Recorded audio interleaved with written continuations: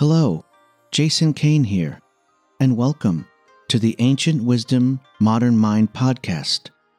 And today, I'm going to talk about the Hara and clean up a few misconceptions surrounding what the Hara is and how it connects to other spiritual ideas.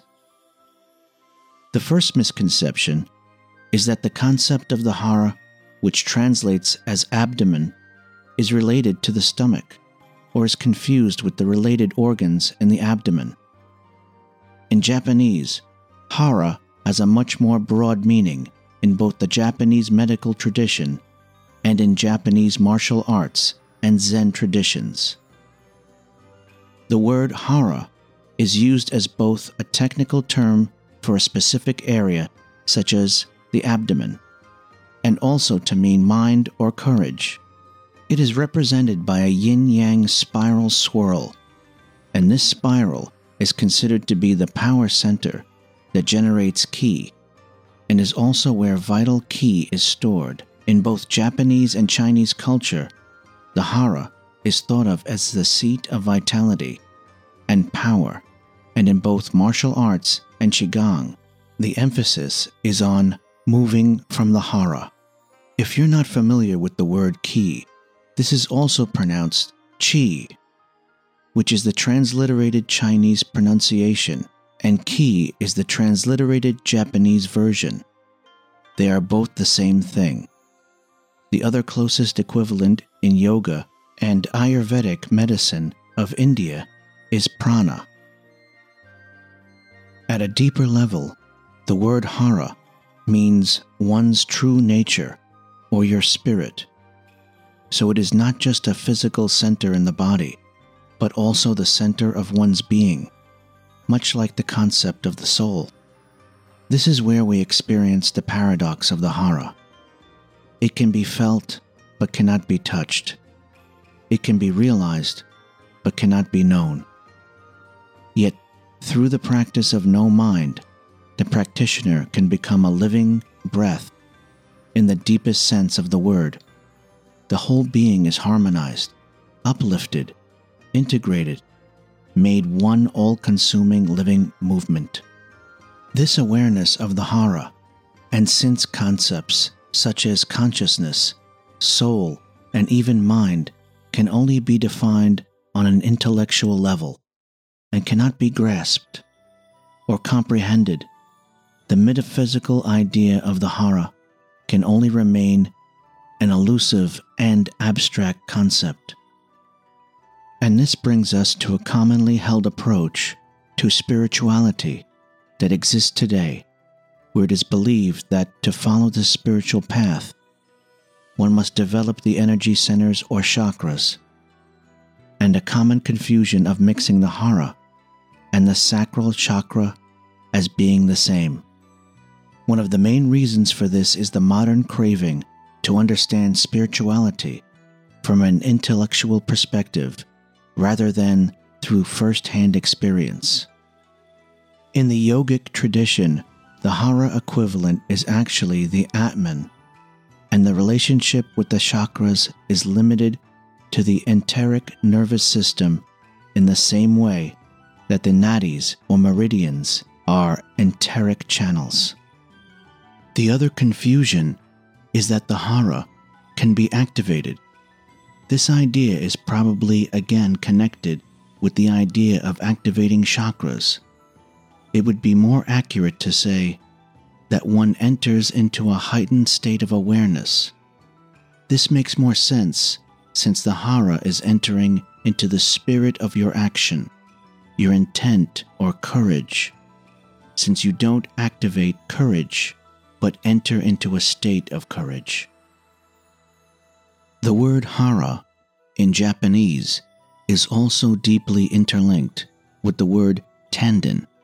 In Chinese, this is the lower dantian.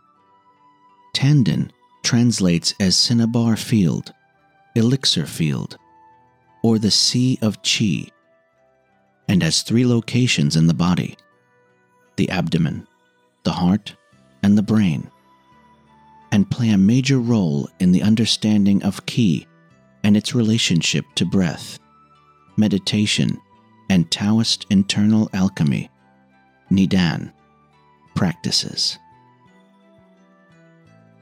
The physical space where the hara or tendon is located is directly behind the navel, inside the body, closer to the spine than the navel. There's a little confusion about the precise location, and this is again probably related to some people mistakenly connecting the hara and the sacral chakra. When you're trying to feel or sense the hara, the precise details of the hara's location is not so important, since you're only focusing on trying to feel your center and settling into this center. Think in terms of the hara as a three-dimensional area of varying size inside the abdomen, and not as a point on the abdomen. In practical terms, you should think of settling your energy down into the tendon or finding your center and focusing your breathing into this center, so that the tendon becomes the focus point in the belly, while the hara is our true nature or our state of heightened awareness. For this reason, at a beginner's level, one's Zazen meditation practice guides the mind to focus on the tendon, helping it not to wander. This practice aids you in gaining a fuller understanding of the tendon as you become more mindful and less distracted. After what can take many years of practice for some, but this is depending on the level of effort you give to your meditation practice, you will begin to experience that the tendon actually becomes hara, or to express it differently, you will enter into heightened awareness.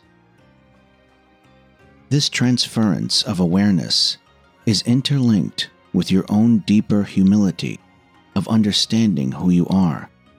You may have noticed that I used the word transference as opposed to saying growth. This is an important point, since your mind or intellect cannot grow into a higher state or enlightenment, and instead awareness is transferred to the hara. This transfer of awareness to the hara is what the yogi would call Atman consciousness, or heightened awareness, and which is also why entering into the hara is most often first experienced during meditation, but can also be experienced by the martial artist or qigong master when practicing form, since an impeccably performed action can also transfer awareness to the hara. A perfect example of this can be found in the tale of the samurai and the tea master. I will put a link below to that tale. At the point of hara, the mind has no place to stay still, for it is everywhere, completely in union with the universe. No beginning and no end. It is open and at ease. This is hara. In other words, you have realized your true nature.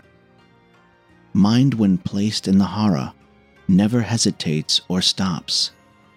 It is like water. When encountering a rock, it simply flows around obstacles. So that's the hara. If you like the content and would like to take your spiritual journey deeper, learn about meditation, or go even deeper with your meditation journey, I offer books, instructional podcasts, online meditation, and personal development courses that cover a variety of meditation and metaphysical topics available at Amazon, Audible, iTunes, Spotify, Anchor, and Udemy. Plus, great free articles on Blogger.com, YouTube, and in the Facebook community meditation, mindfulness, and more.